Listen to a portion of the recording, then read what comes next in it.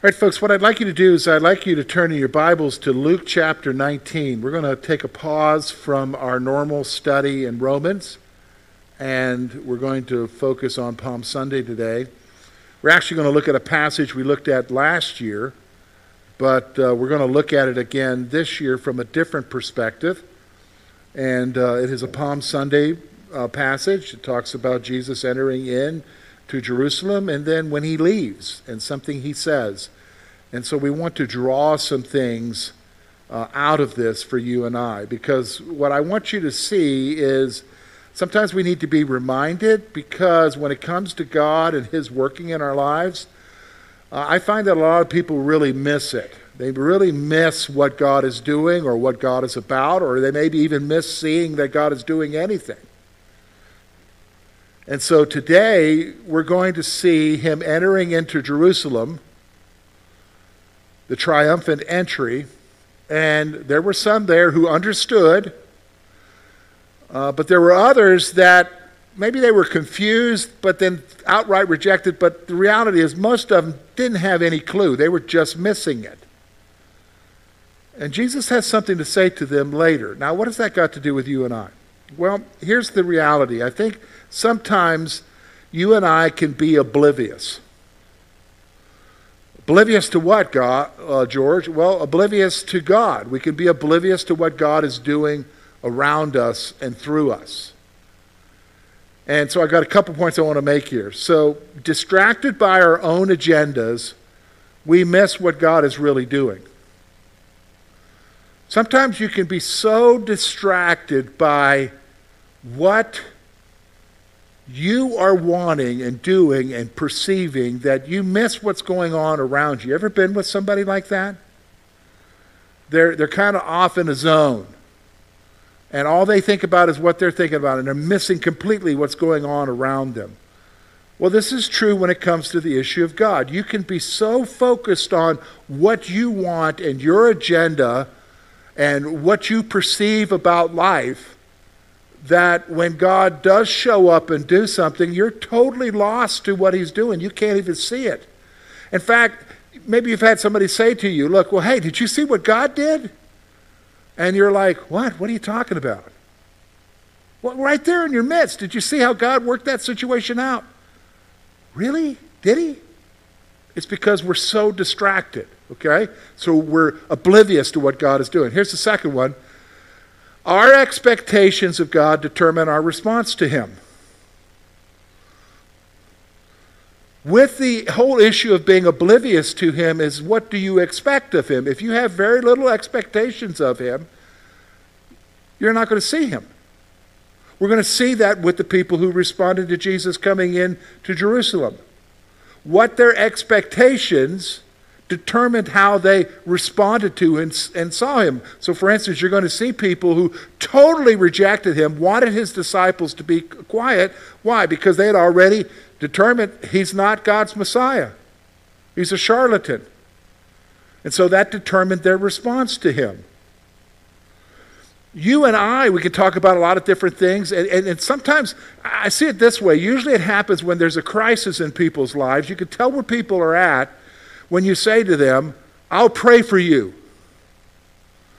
Then notice the response afterwards. There's a lot of different responses. It's the one that is cynical that I often take note of. It's the one of the person who's going through the crisis and you say, I'll pray for you, and they're like, oh yeah, sure, that'll be okay. Yeah, maybe that'll help. Well, what does that tell you? They don't have any expectation of God doing anything, right? So that determines their response to him. They don't really have an expectation. You say, George, what has this all got to do with Palm Sunday? It has everything to do with Palm Sunday. Because on that Sunday, so many centuries ago, when Jesus mounted on a donkey and rode into town, and people were responding to this because they believed he was the Messiah, there were others who rejected. Even those who responded to them had different perspectives about why they were responding. And all of that would determine their reaction to him. What do you mean they had different responses? Folks, I want to tell you, when you get to the end of the week and the crowd hollers, "Crucify him," some of those same people, more than likely, were some of the people who were what? Welcoming him in. Why? Because he didn't fulfill their expectation. So here's what we're going to do. We're going to look at verses 35 to 44, and we're going to take note of their reactions, and then we're going to see Jesus' heart. Okay? We're going to notice their reactions and Jesus' heart. So look with me at verse 35 of chapter 19. Here's what Luke writes. Then they brought him to Jesus. They threw their own clothes on the colt, and they set Jesus on him. As he went, many spread their clothes on the road. Then, as he was drawing near the descent of the Mount of Olives, the whole multitude of disciples began to rejoice and praise God with a loud voice for all the mighty works they had seen, saying, "Blessed is the King who comes in the name of the Lord. Peace in heaven and glory in the highest." And some of the Pharisees called to him from the crowd, "Teacher, rebuke your disciples." But he answered and said to them, "I tell you that if these should keep silent, the stones would immediately cry out." Now as he drew near, he saw the city and wept over it, saying, "If you had known, even you, especially in this day, the things that make for your peace, but now they are hidden from your eyes. For the days will come upon you when your enemies will build an embankment around you, surround you, and close you in on every side, and level you and your children within you to the ground. And they will not leave in you one stone upon another, because you did not know the time of your visitation." Wow. So we start off with excitement. He's here. But then as he's rolling into town on that donkey, he's crying, and he makes a pronouncement. What is going on here, George? What does this have to do with you and I? Well, here's what we're going to do. We're going to look first of all at the reactions. I've got 3 reactions I want to point out here. And then we're going to look at Jesus' heart. And I think what we're going to do is we want to come to a place in the end to say, okay, how does that apply to you and I? How does that apply to you and I? Well, that's where we want to go. So first of all, let's notice the reactions. So here's what happens. When you look at verses 35 to 40, you see people who are his disciples. They're shouting, they're excited. "Blessed is the King who comes in the name of the Lord. Peace in heaven and the glory in the highest." They're as the donkey is riding along, they're setting their garments down and palm branches for the donkey to ride over. They're honoring the king. And while that's happening, some of the Pharisees, some of the religious leaders are crying out, "Hey, tell them to be quiet." And Jesus says, no, they can't be quiet. If they were quiet, the stones would cry out. The stones would rejoice because of this day.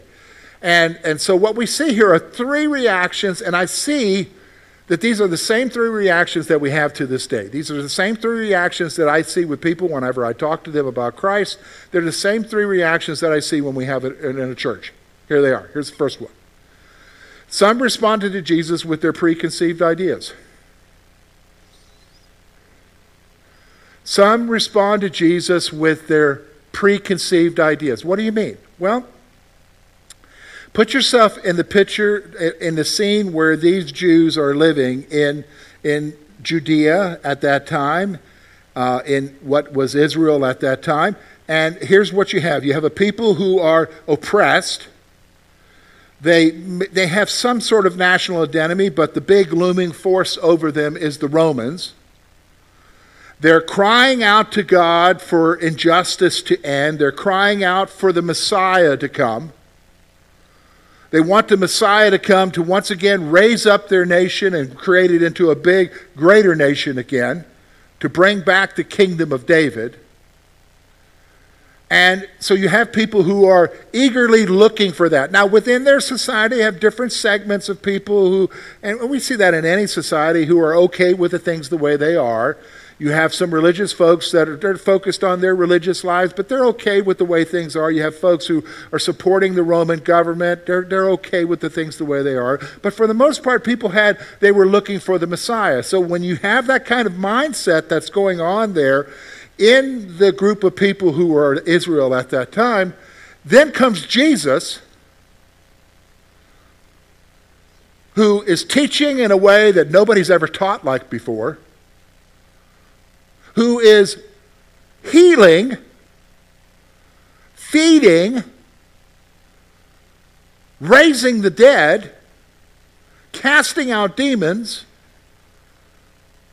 And he's having an impact, and everybody, and we saw it in the Gospels. The earlier questions is this the Messiah? Is this the one that we're looking for? And so some of them have this expectation that he's the one who's going to deliver them. But here's the thing, some of them, their only thought about God was he's going to take away the Romans. Now, we're going to see later that why I believe that some of them who were welcoming him are the same ones who would cry, crucify him later, is that when you get to the end of the week and he's there appearing before them, brutalized by the Romans, and they're asking for Barabbas, he didn't meet their expectations of a conquering Messiah. See, I find this to be true, that people miss what's going on with God because they have preconceived ideas about what God's supposed to do and how he's supposed to minister in our lives and how he's supposed to respond to everything. But what you find throughout the Gospels is Jesus doesn't act according to the way we want him to act. For instance, do you remember when John the Baptist is in prison? He's hearing about all these great things that Jesus is doing. He sends a couple of his disciples with a question, are you the one or do we look for another? And Jesus says to his disciple, go back and tell John what you see. And he quotes 3 different passages from Isaiah about blind being made to see, the lame being made to walk. But he leaves the part out about setting the prisoners free. And then he says the most interesting statement that you and I have to come to grips with, and that is, blessed is he who's not offended with me because of me.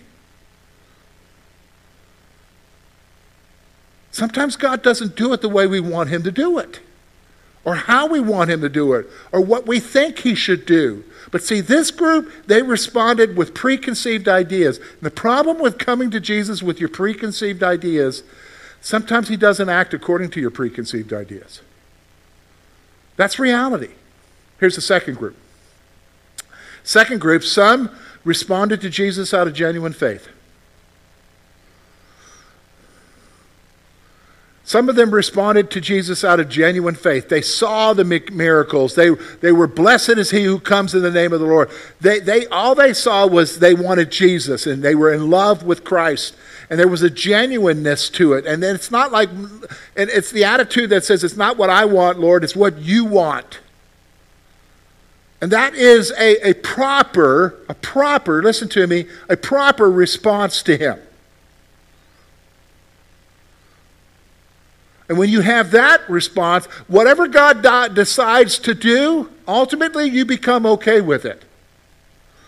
Maybe that doesn't mean there isn't some disappointments because God didn't answer it the way you wanted him to answer it. But you come to a place where you say, Lord, it's you. It's what you're doing. And I expect you. And I'm honoring you. And I believe you. So that's the second group. But there's a third group, and we still see them to this day. Some outright rejected Jesus. Some outright rejected Jesus. See, this is the group I don't understand. I'll just be honest with you. This is the group that I kind of like, man, what is going on here? Because, for instance, if you look at the other Gospels up to this point when the triumphant entry happens, just right before this, he raised Lazarus from the dead. He raised Lazarus from the dead. And then when you get to this portion in that same scripture, I think it's John, when he talks about right before the triumphant entry, they know that Jesus is coming, and so they plot against to kill Jesus. But the text also says they want to get rid of Lazarus. So these are the same people. These are the same people who are telling him, hey, tell your disciples to be quiet. They're just flat out rejecting him. And I'm like, how can you miss this? It just seems like an everyday occurrence in Kerwinsville, isn't it? That we're walking along, we're seeing people, feeding the whole town with a couple of loaves and some fishes. We're seeing healings taking place. You don't need to go to the doctor. You just go see Jesus in town, right? And he'll take care of you. We see this kind of stuff every day in Kerwinsville, right? No, we don't. This is abnormal. This is unusual. God is in this, and most people are recognizing it, but this group of people can't see it. Or should I say, they refuse to see it.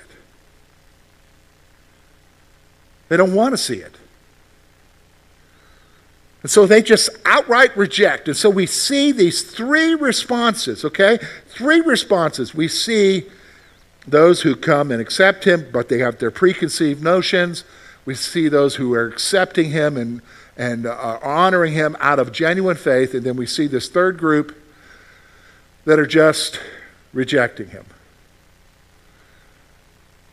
And so I wonder, I've thought about this, how does God respond to that? How does he respond knowing he's got three different groups of people?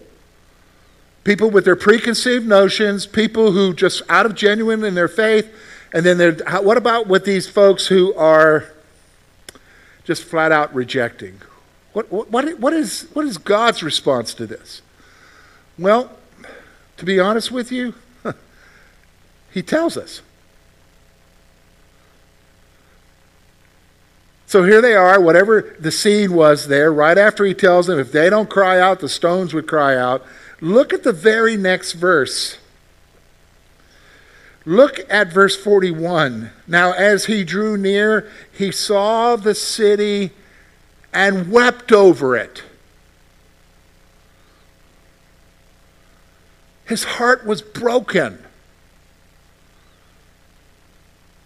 Did you understand what I'm saying? Sometimes I think we need to change our concept of God and about Jesus. Sometimes we have this concept that he's just ready to drop the hammer on all humanity and just judge and like he's going to take his vengeance and everything. And we forget that God is bothered by us and by people. And here he's bothered by a city, Jerusalem, a city of his choosing, a city of his chosen people who are rejecting him, a city who doesn't understand what's happening and what's going on. And so here's the first thing I want you to see about his heart, okay? Jesus' heart is broken for people. It's broken for people. You know, I often hear from people, you know, the God of the New Testament is different than the God of the Old Testament. Man, the God of the New Testament, man, you could see the heart there, you know, because when you see Jesus, you see God and you see the heart there. But the God of the Old Testament, boy, the God of the Old Testament is like a heavy hand and he's judgmental and he's ready to just destroy. Yeah, but isn't it interesting that God of the Old Testament is revealed in the Old Testament as taking no delight in the destruction of the wicked? God doesn't take any delight in people being judged, in the wicked or unbelievers being judged. He doesn't take any delight. What does that tell me about God's heart? God has a heart for his creation. Understand that. He doesn't take any delight. So when he sees the people who are rejecting him, his heart is broken. Do you understand? When Jesus is coming into the city, he's seeing a city, for whatever their response is, his heart is broken for them because he knows what's coming because of their rejection. Because of their rejection. You say, how do you know that with that one group, George? You said the group with the preconceived ideas. Here's what I'm going to tell you. People with preconceived ideas end up getting mad at God because he never comes forth on what they think he should be doing. How do you know that, George? Well, I've been pastoring a long time. And you see people, they come for a moment, they're excited, and then what? Then trials come and everything, and their faith is so shallow that they walk away. I'm done with this. I don't want to have anything to do. God didn't show up for me. They had a preconceived idea. But God has a heart for us. And with that, he's going to point out two more things here, okay?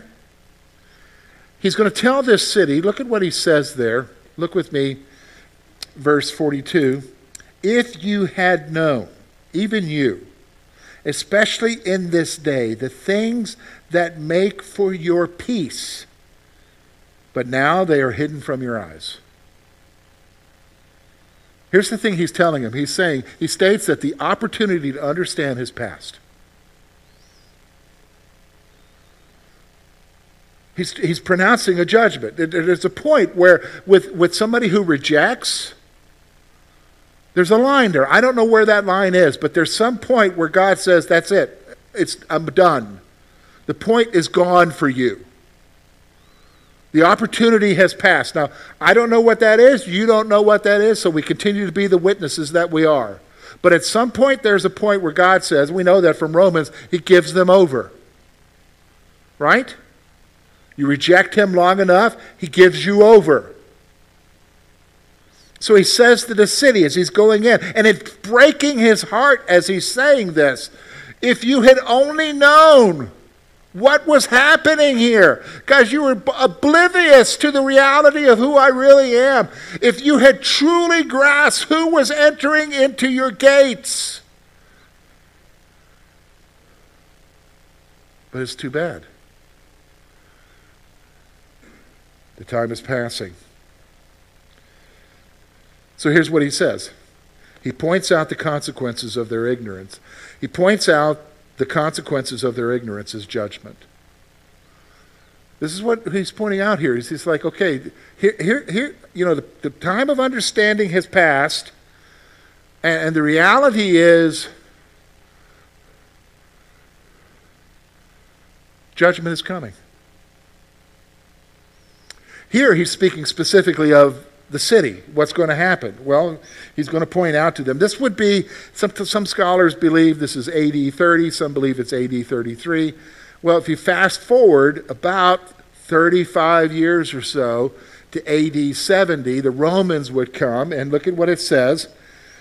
For the days will come upon you when your enemies will build an embankment around you, surround you, close you in on every side, level you and your children with you to the ground, and they will not leave in you one stone upon another, because you did not know the time of your visitation.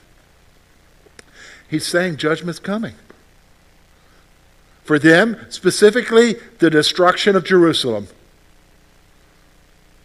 and the killing or the carrying away of all their inhabitants. For us, for humanity today, the reality is there's a judgment coming. For those who have accepted him with genuine faith, there is no judgment. But for everyone else, because they were oblivious to what God is doing, because what God was saying to them, there's a judgment coming. Death, the second death, hell. And you say, okay, George, wow, what an interesting passage there. Palm Sunday. It's supposed to be a time of celebration. It is. It is a time of celebration. It's a time of celebration for you and I who are believers. Why? Because we recognize that with that coming, and even with their rejection, it's set in motion what? His going to the cross, his dying for you, so that you could have what? Eternal life, the forgiveness of sins, a renewed relationship with him.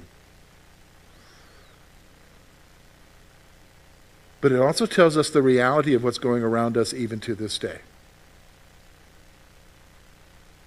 Because we dwell in the midst of people really in three different groups, don't we? There's a small group of people who genuinely believe him and have genuine faith. There's another group that give lip service to him, but they have preconceived ideas about him. And if he doesn't follow through on their preconceived ideas, they're out of here. But there's an even larger group that what? Just rejects. Can't see it. They're totally oblivious. They're missing it. And the consequence, and this is what breaks his heart, listen to me, it breaks his heart, is that they're going to face the judgment that's coming. This is what it's about. And for you and I who genuinely believe, it's a blessing. Because he did this for you and I. He suffered the rejection. He suffered the brutality. He suffered death so that you and I could have forgiveness.